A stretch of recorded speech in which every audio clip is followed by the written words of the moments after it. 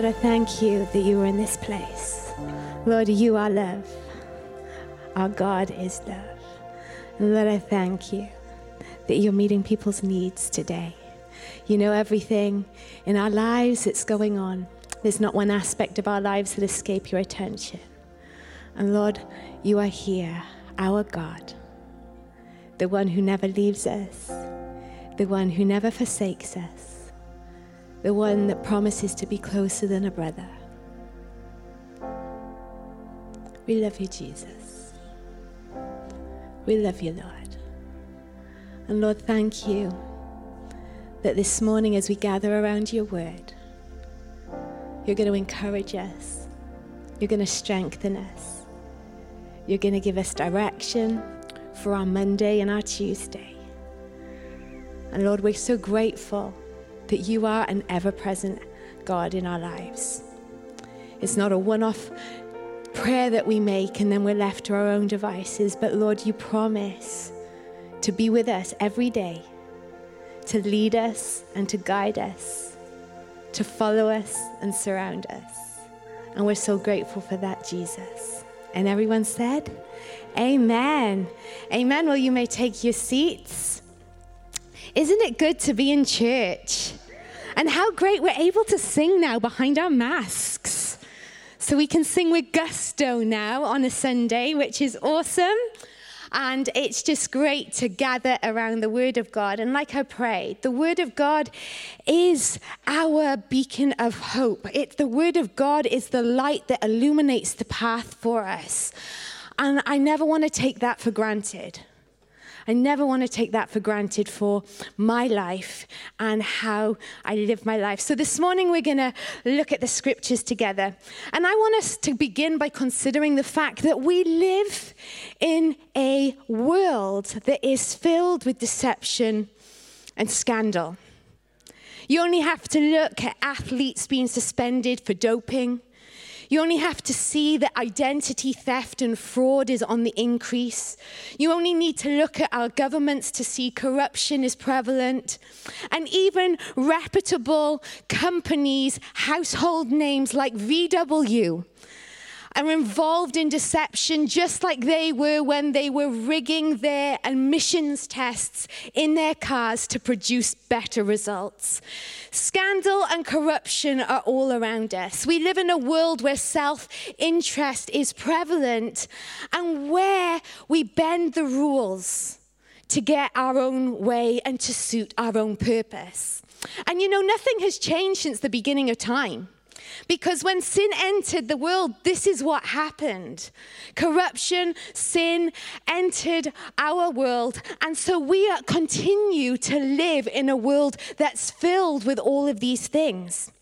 We're living in a generation now where there are no moral absolutes, where truth is now relative, and where people's opinions can change like the wind.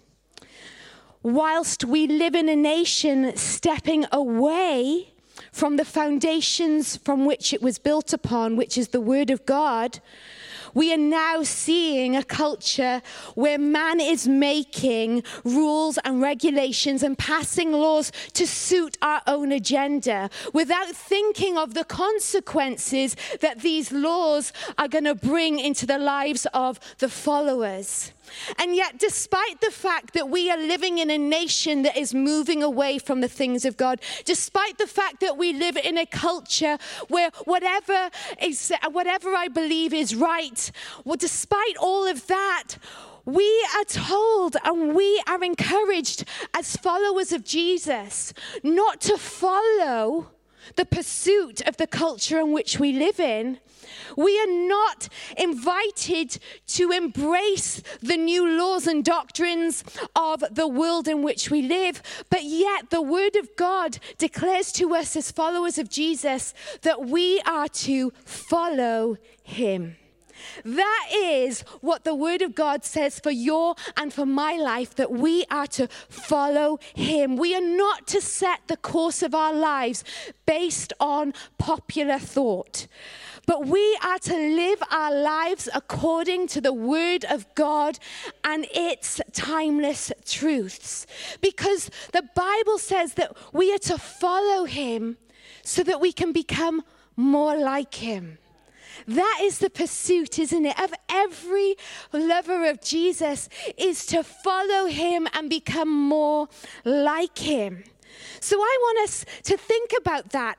What is important to know? If we're going to pursue something, what is important to know? Because if we're going to be influenced by something, we need to understand about the influencer.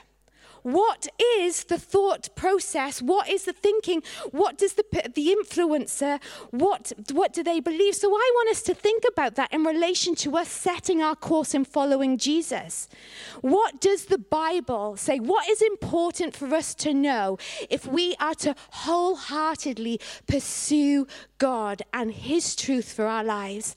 So I want us to look at some scriptures to begin with to set a foundation about God and about what the Bible says about his word. So first of all, we're going to look at Numbers 23:19, and it says this: God is not a man, so he does not lie. He is not human, so he does not change his mind. Has he ever spoken and failed to act? Has he ever promised and not carried it through? Malachi 3:6 says this: I am the Lord. I do not change. Isaiah 40 verse 8 says this: the grass withers and the flowers fade, but the word of our God stands forever. 2 Samuel 2:31 declares this: as for God, his way is perfect. The word of our Lord is proven. He is a shield to all who trust in him. For who is God except the Lord? And who is a rock except our God? God is my strength and my power, and he makes my way perfect. And finally, Hebrews 13, verse 8 to 9 says this: Jesus Christ is the same yesterday, today, and forever. So do not be attracted by strange new ideas. So this is the God in whom we are pursuing. This is the God in whom we are running after and diligently following after. The God who does not change, the God who is consistent, the God that remains constant. Think about it. The word of God declares that his way is proven, that his way is perfect, and his word is proven. Think about that. Think about his word is proven and his way is perfect. That should fill us with such confidence and assurance. Because let's be honest, with man, our ways are flawed because of sin. So if we are choosing to follow the course of a man or a woman, we are being led by somebody who has sin in their lives, whose ways are flawed. But the way of God is not flawed. The way of God for our lives is perfect. That's so encouraging for me to think that is who I'm setting, that's who I'm following for my life. And not only that, his word is proven. You know, many laws are being made in our society that are changing the fabric of our being, and they're leading people on a path to destruction. There's no provenness in what's being said, but people are wholeheartedly following after it because they're believing the governments and the societies and the popular thought of our culture. But the sad thing is, as in following our way, we're destroying our lives. But the word of God, if we are to follow the word of God and allow the word of God to frame our thinking, allow the word of God to be the thing that we pursue after, the Bible declares that his word is proven. He's never going to lead us down a dead-end lane. He's never going to cause us to do something and then say, oh, I didn't think about the consequences of that when I told you to do that. Oh, sorry, I've messed up your life. No, God's not like that. We're not an experiment to God. His word is proven for our lives, and because of that, we can have confidence in it. So what does this mean for our daily lives as followers of Jesus? It means this, that in a world where boundaries are constantly being blurred, where goalposts are constantly being changed, as we follow him, we will never be left wondering what is right or wrong. We will never be left thinking, do I do this? Do I do that? No, the word of God is the word of God. And the word of God that was spoken 2,000 years ago is still the same word that he speaks to us today. He doesn't change his word based on our background, our culture, and what we believe. No, the word of God stands firm and true. And so we can have confidence that the word of God will set the direction for our lives to bring us into a place of blessing and prosperity. So if the word of God is the thing in which we are going to frame our lives, if the word of God is what we've been called to follow, that we're being called to follow him, then how should we live?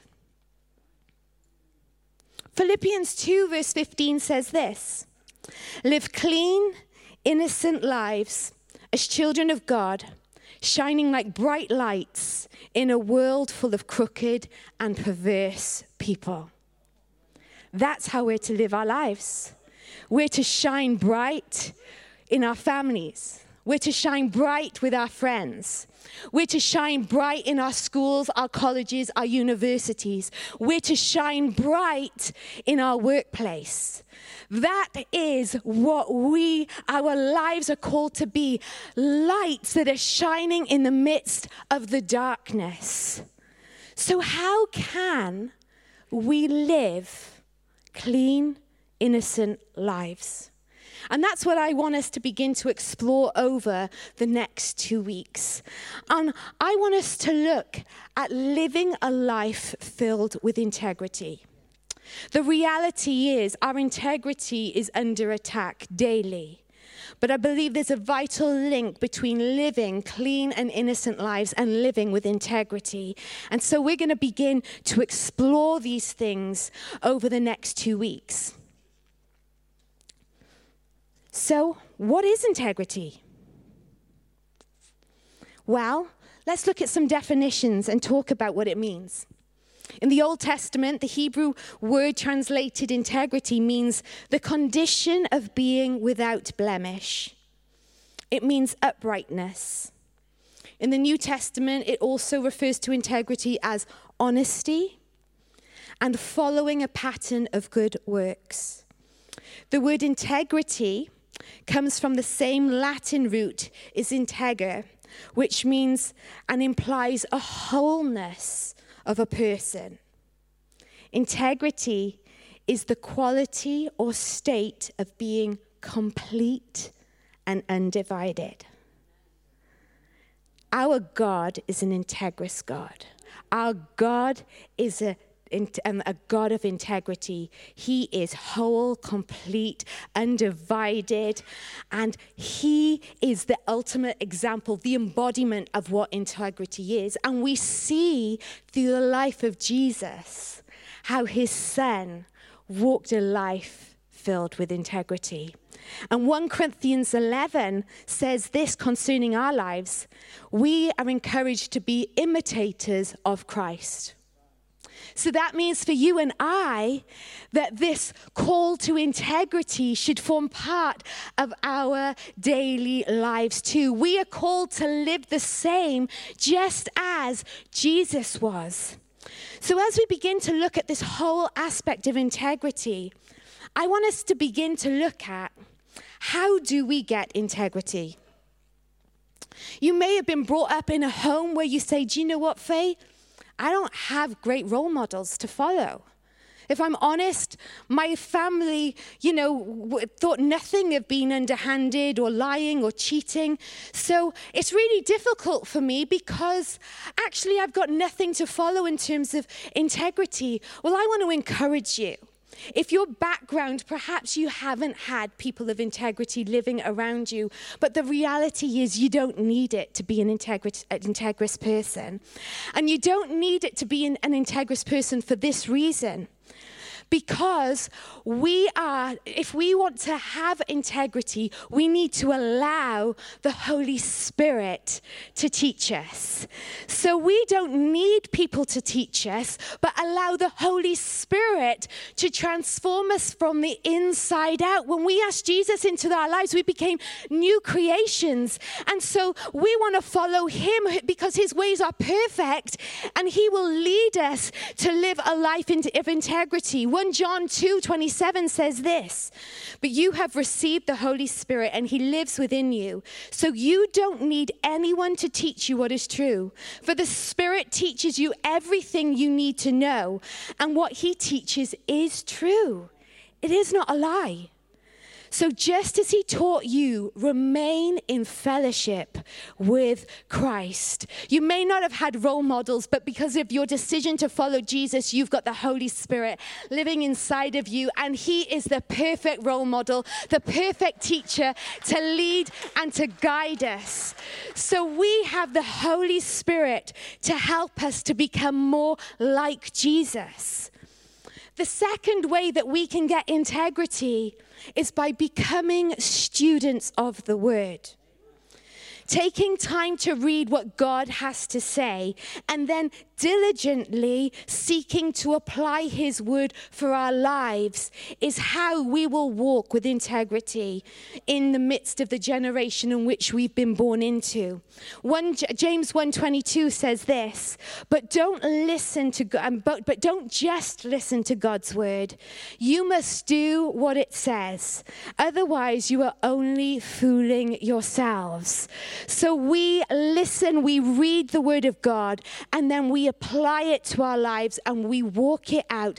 And those two aspects, the word of God and the Holy Spirit, is all we need to be people of integrity. You don't need anything else. You just need the word of God and the Holy Spirit, and watch what he will do in your life and in my life. So the next question I want to ask is, what does a person of integrity look like? I'm confident we all want to be people of integrity, don't we? We all want to live integrous lives whilst we're here on this earth. And I don't know about you, but when I go on a journey, if I want to head to a destination, the first thing that I do is get my sat-nav out and begin to plot the course and begin to see where I'm going to head, so I've got an understanding as to where I'm going. And that's what we're going to do over the next 2 weeks concerning this whole aspect of integrity. We're going to take some time to establish and build a character profile of what a person of integrity looks like. It's not going to be an exhaustive list, but it's going to help us on our way to understanding grassroots, feet on the ground. What does this look like for me practically as a believer and follower of Jesus, as I walk and live out to be living a clean and innocent life in the world in which I live? So this is what we're going to look at. So to begin with, the first thing I want to say is a person of integrity is a person of strong conviction and determination of heart. A person of integrity stands for what is right. So how do we know what is right? We stand for what is right, but how do we know? Because we actually won't know a lot based on the culture in which we live if we were to follow our culture's way of what is right. So how do we stand for what is right? We can only stand for what is right by having a strong conviction. And when I mean that, what I'm saying is that we know what we believe and why we believe it. And that's why we've got to be really careful about what we expose ourselves to. Because it's really easy for our convictions to be influenced by the wrong sources.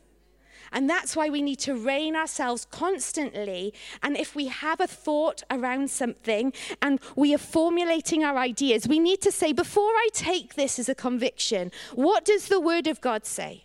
Does what I'm thinking line up with the Word of God? And if it doesn't, you take that thought and you throw it out of your life and say, I am not going to allow this thought to frame my conviction, because it goes against what the Word of God says.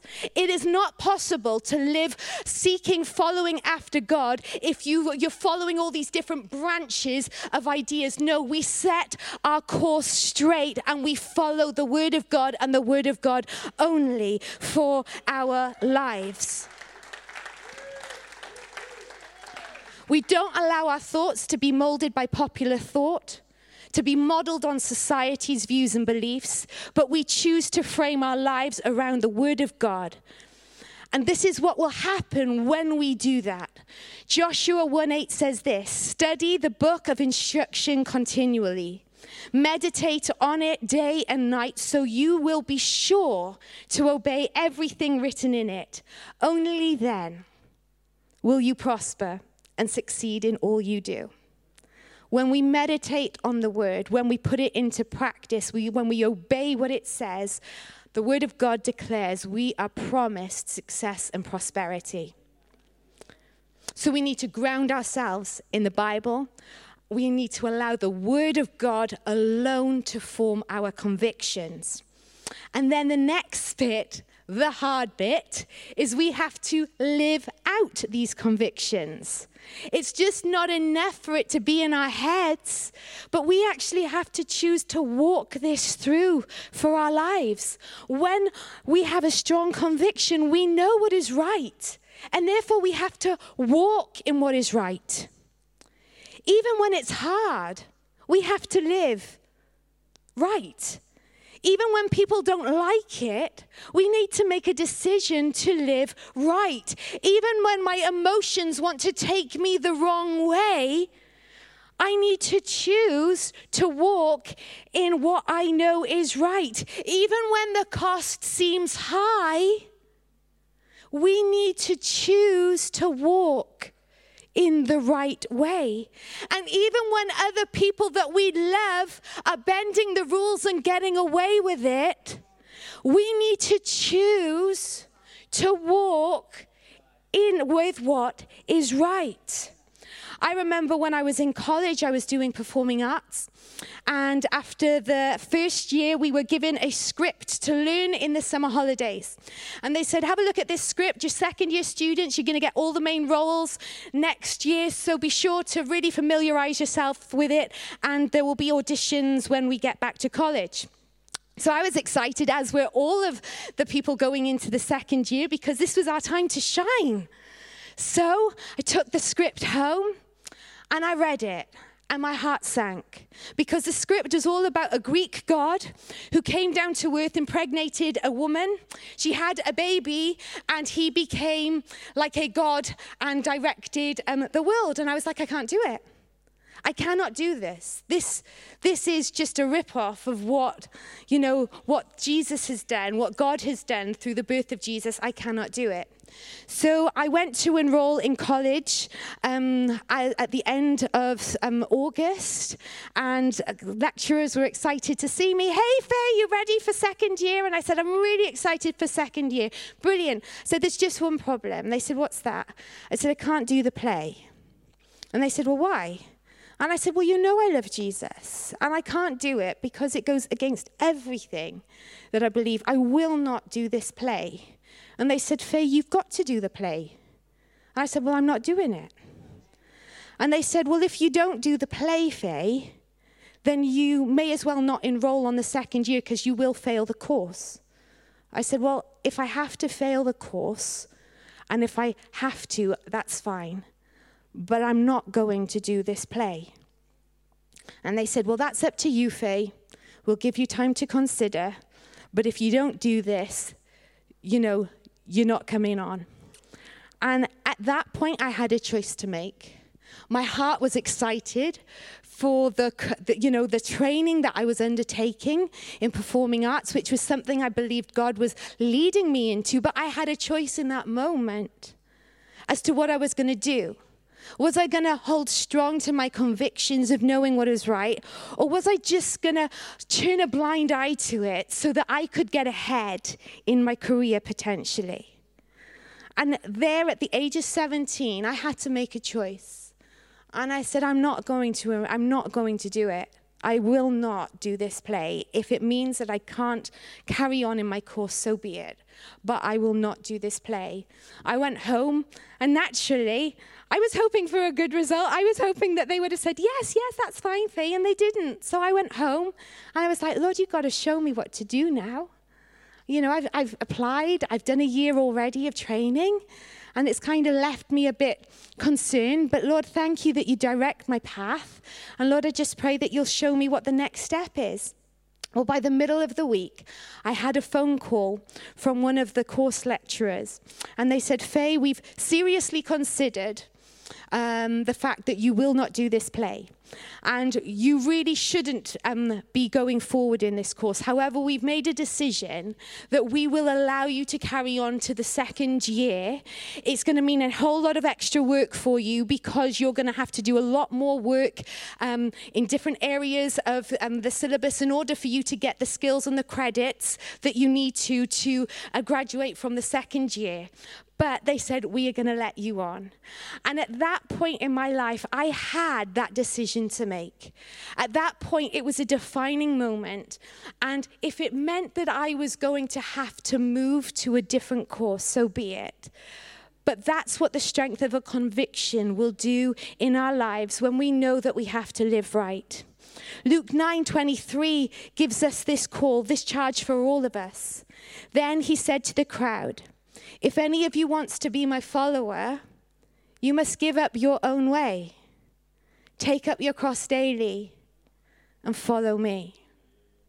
We, as believers in Jesus, we will have to draw lines in the sand, and we will have to stand up for what we're right, with the right heart and a heart of love, but we must not bow to things that we know are wrong when God has called us to live right.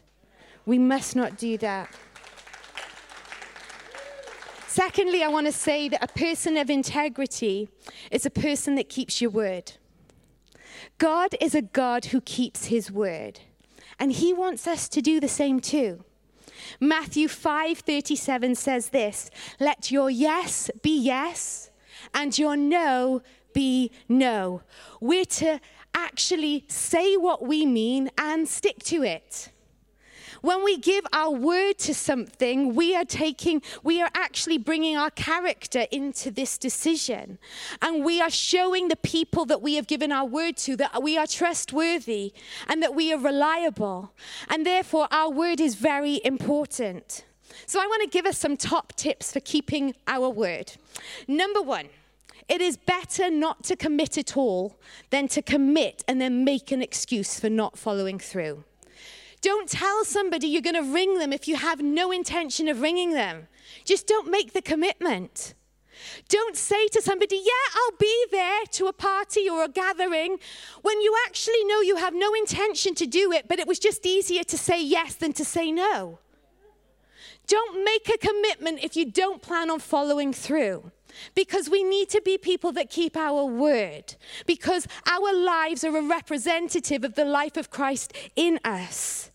Secondly, don't pull out of something just because it doesn't suit you anymore. You know, sometimes when we talk with the kids, we're like, where are we going to go on the weekend? And we make these plans. And then you wake up on the weekend and you're like, oh, I really don't feel like doing that.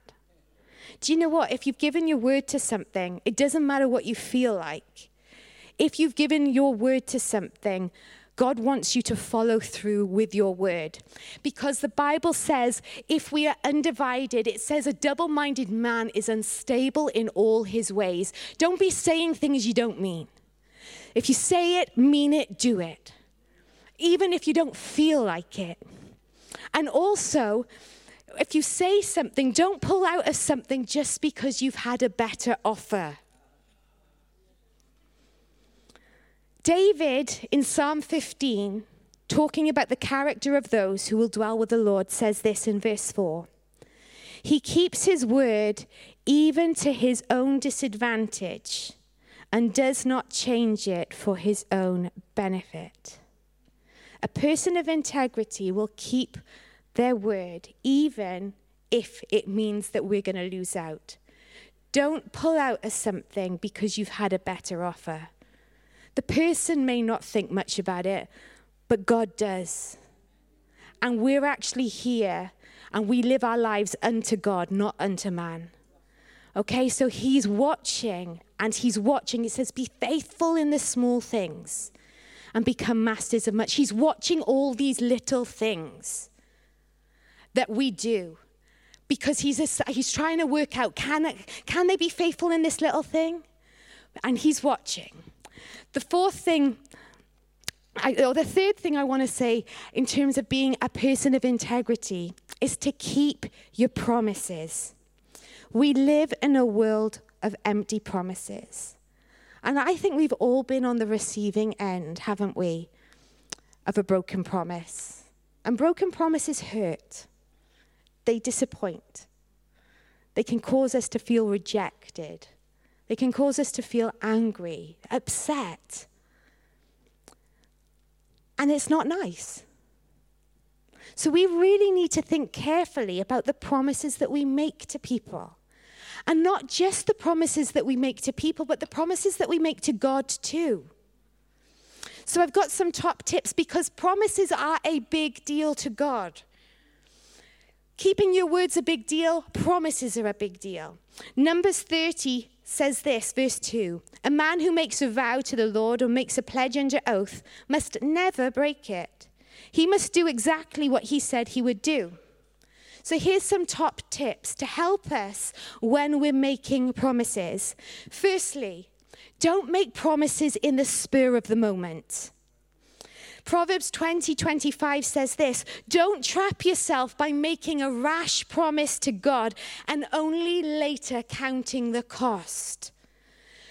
Too often we jump in, I promise I'll do that for you, and we don't consider the impact of it. And then when we do, we're like, I don't want to do this. No, if you're going to make your promise, count the cost before you make a promise. Don't do it on the spur of the moment.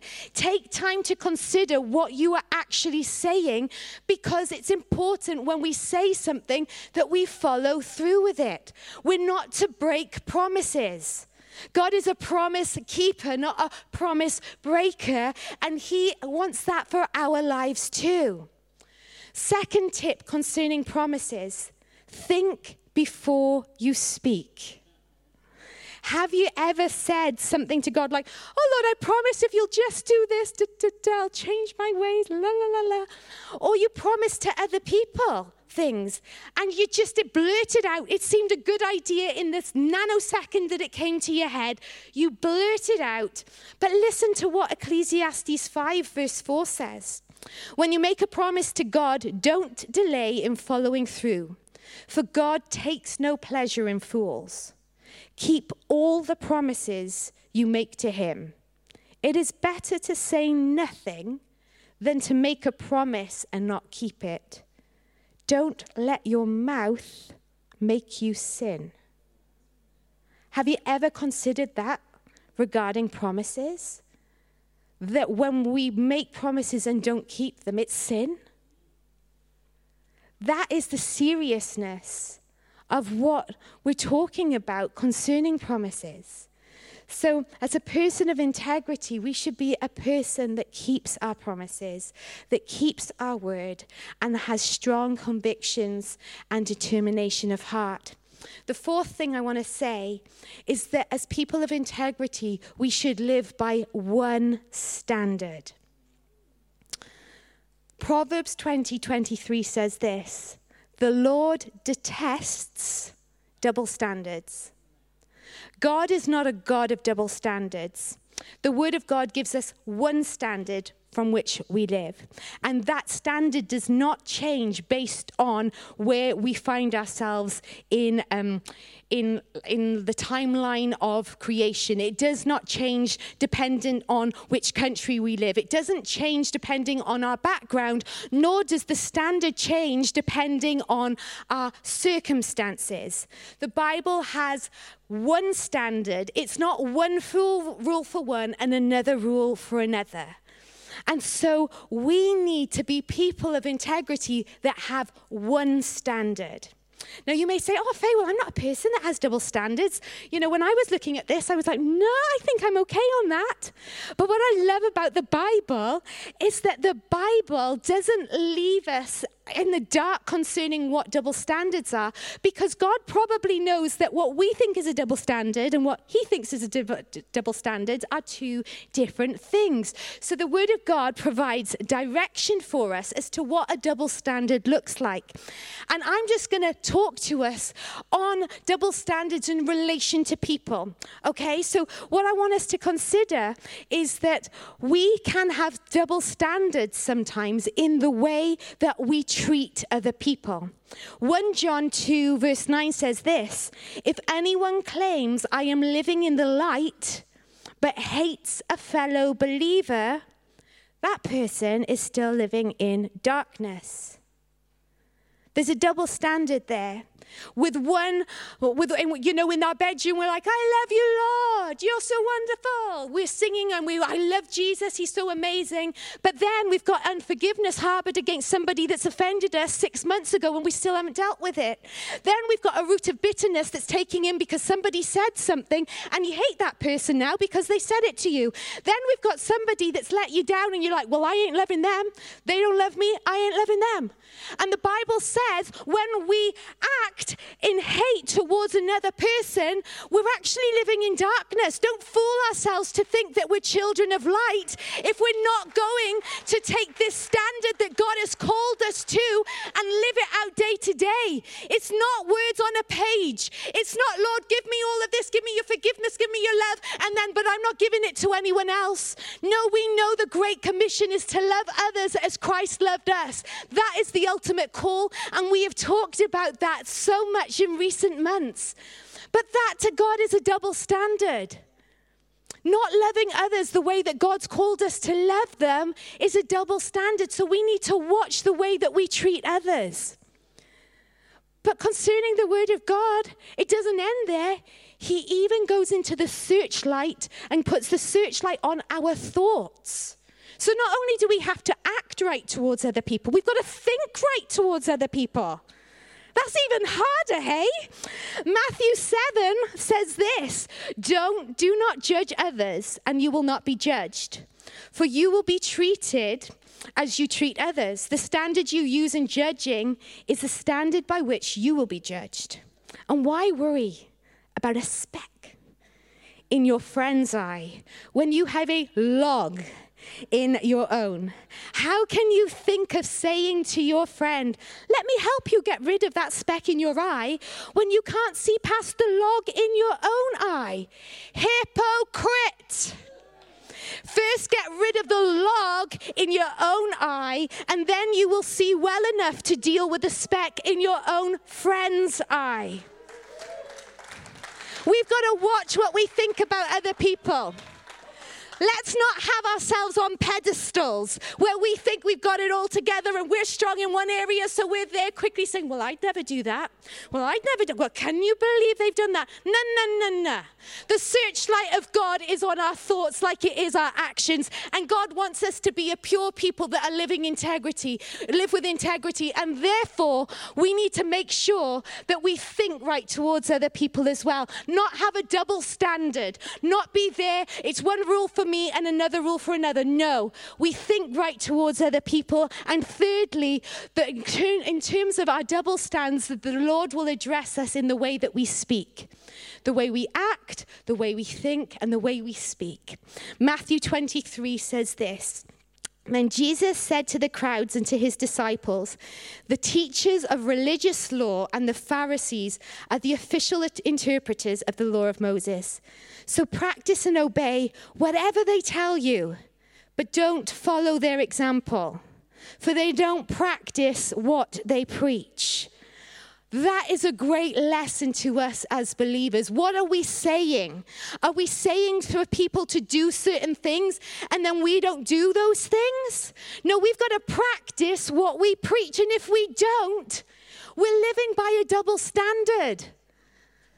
But it's a big deal to God because he says he detests double standards. It's not like he brushes it under the carpet. God detests double standards. Because God is a God who's not divided. He's not double-minded. And his call, his ultimate for us is to be people that live with one standard and not have all this murkiness of a double standard. The fifth thing I want to say is that as people of integrity, we should be people who are honest.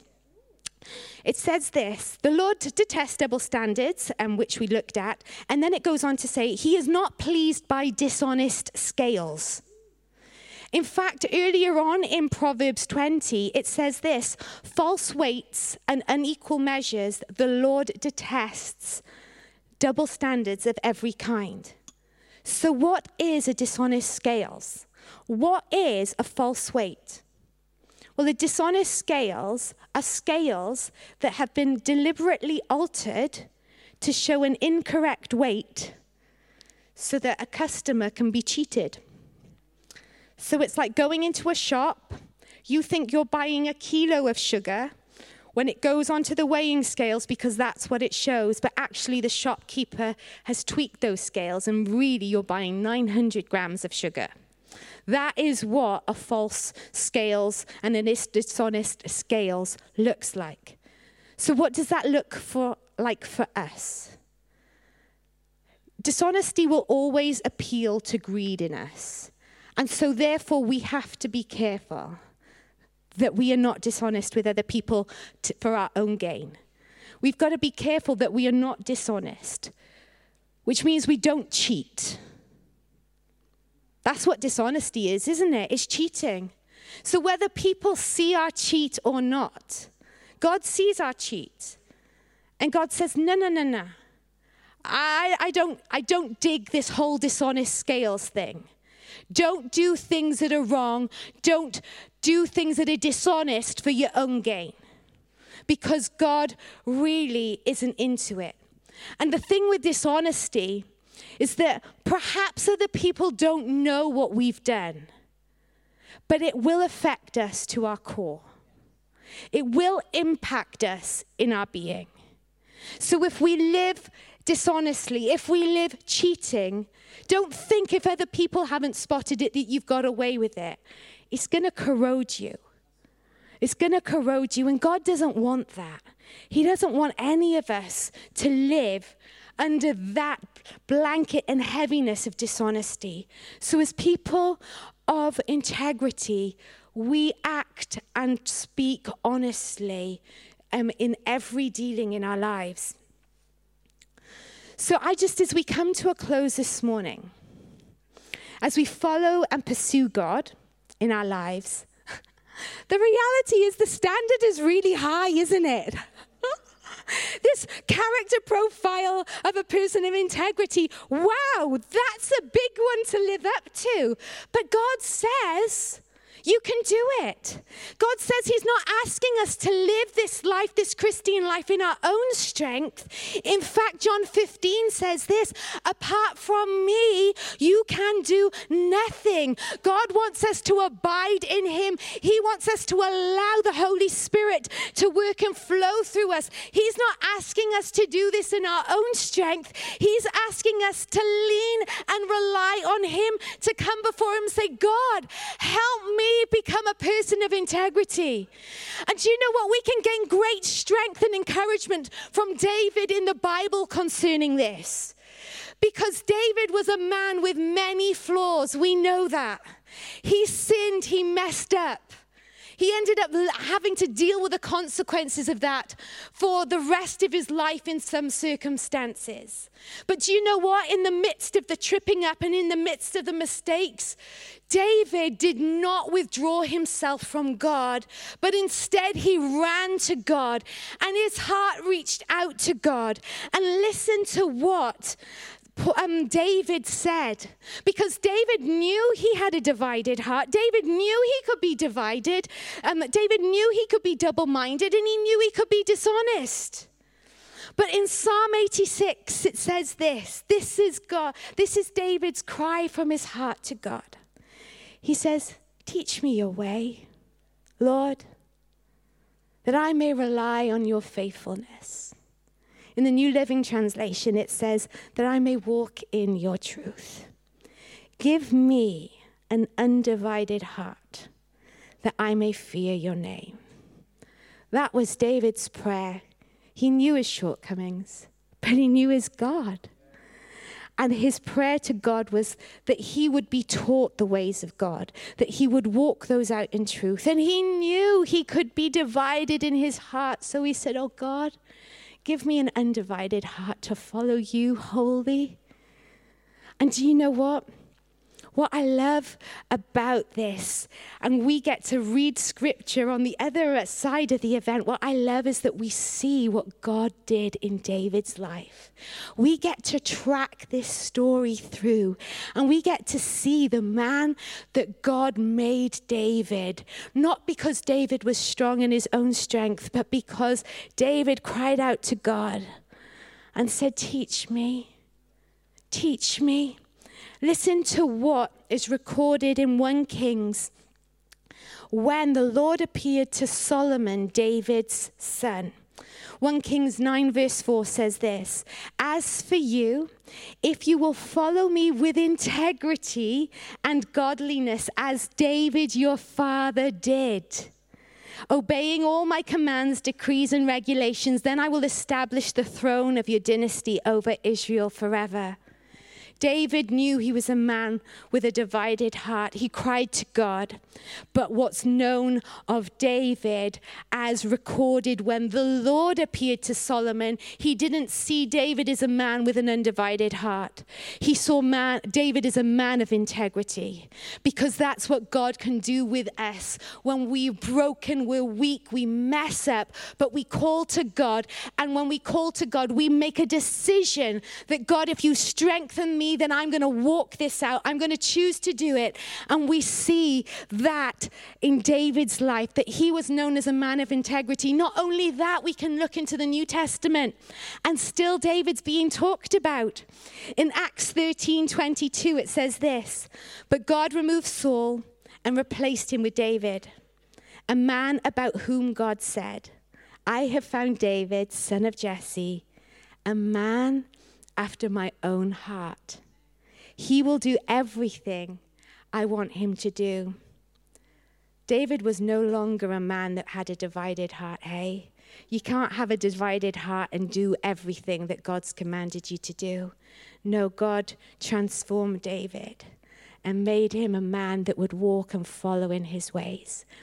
And so for you and I, we can take courage in that today. That yes, the standard is high, but hey, God's not asking us to do it in our own strength. He's coming alongside us and saying, I'll be there to help you. I'll be there to instruct you. I'll be there to guide you. My word will illuminate the path before you. All we have to do is choose to follow in that direction and watch what God will do in and through our lives. So we're going to continue to look at this whole aspect of integrity next week, but I want to encourage you. We should be excited to be called to be people that live a life of integrity. And let's allow the Holy Spirit to teach us and instruct us, to allow the Word of God to direct our path so that we can shine bright. We can shine bright in a world that's dark, that we can point to Jesus and say, hey, this has nothing to do with me, but this is the work of the Lord in me. Look what he's done with me and look what he can do with you too. So you may be here this morning and maybe you've never asked Jesus into your life. I would love to invite you to make the best decision of your life. Asking Jesus into your life will transform you from the inside out. We need a Savior. That's why Jesus left heaven and came to earth, because he knew we needed somebody to follow, because we're great at making mistakes. We're great at messing up and taking ourselves on a course of destruction. And God doesn't want our lives to head down that dark, dead-end path. But he said no. He brought Jesus into the equation and said, actually, there's a better way. And all you have to do is place your faith and trust in Jesus.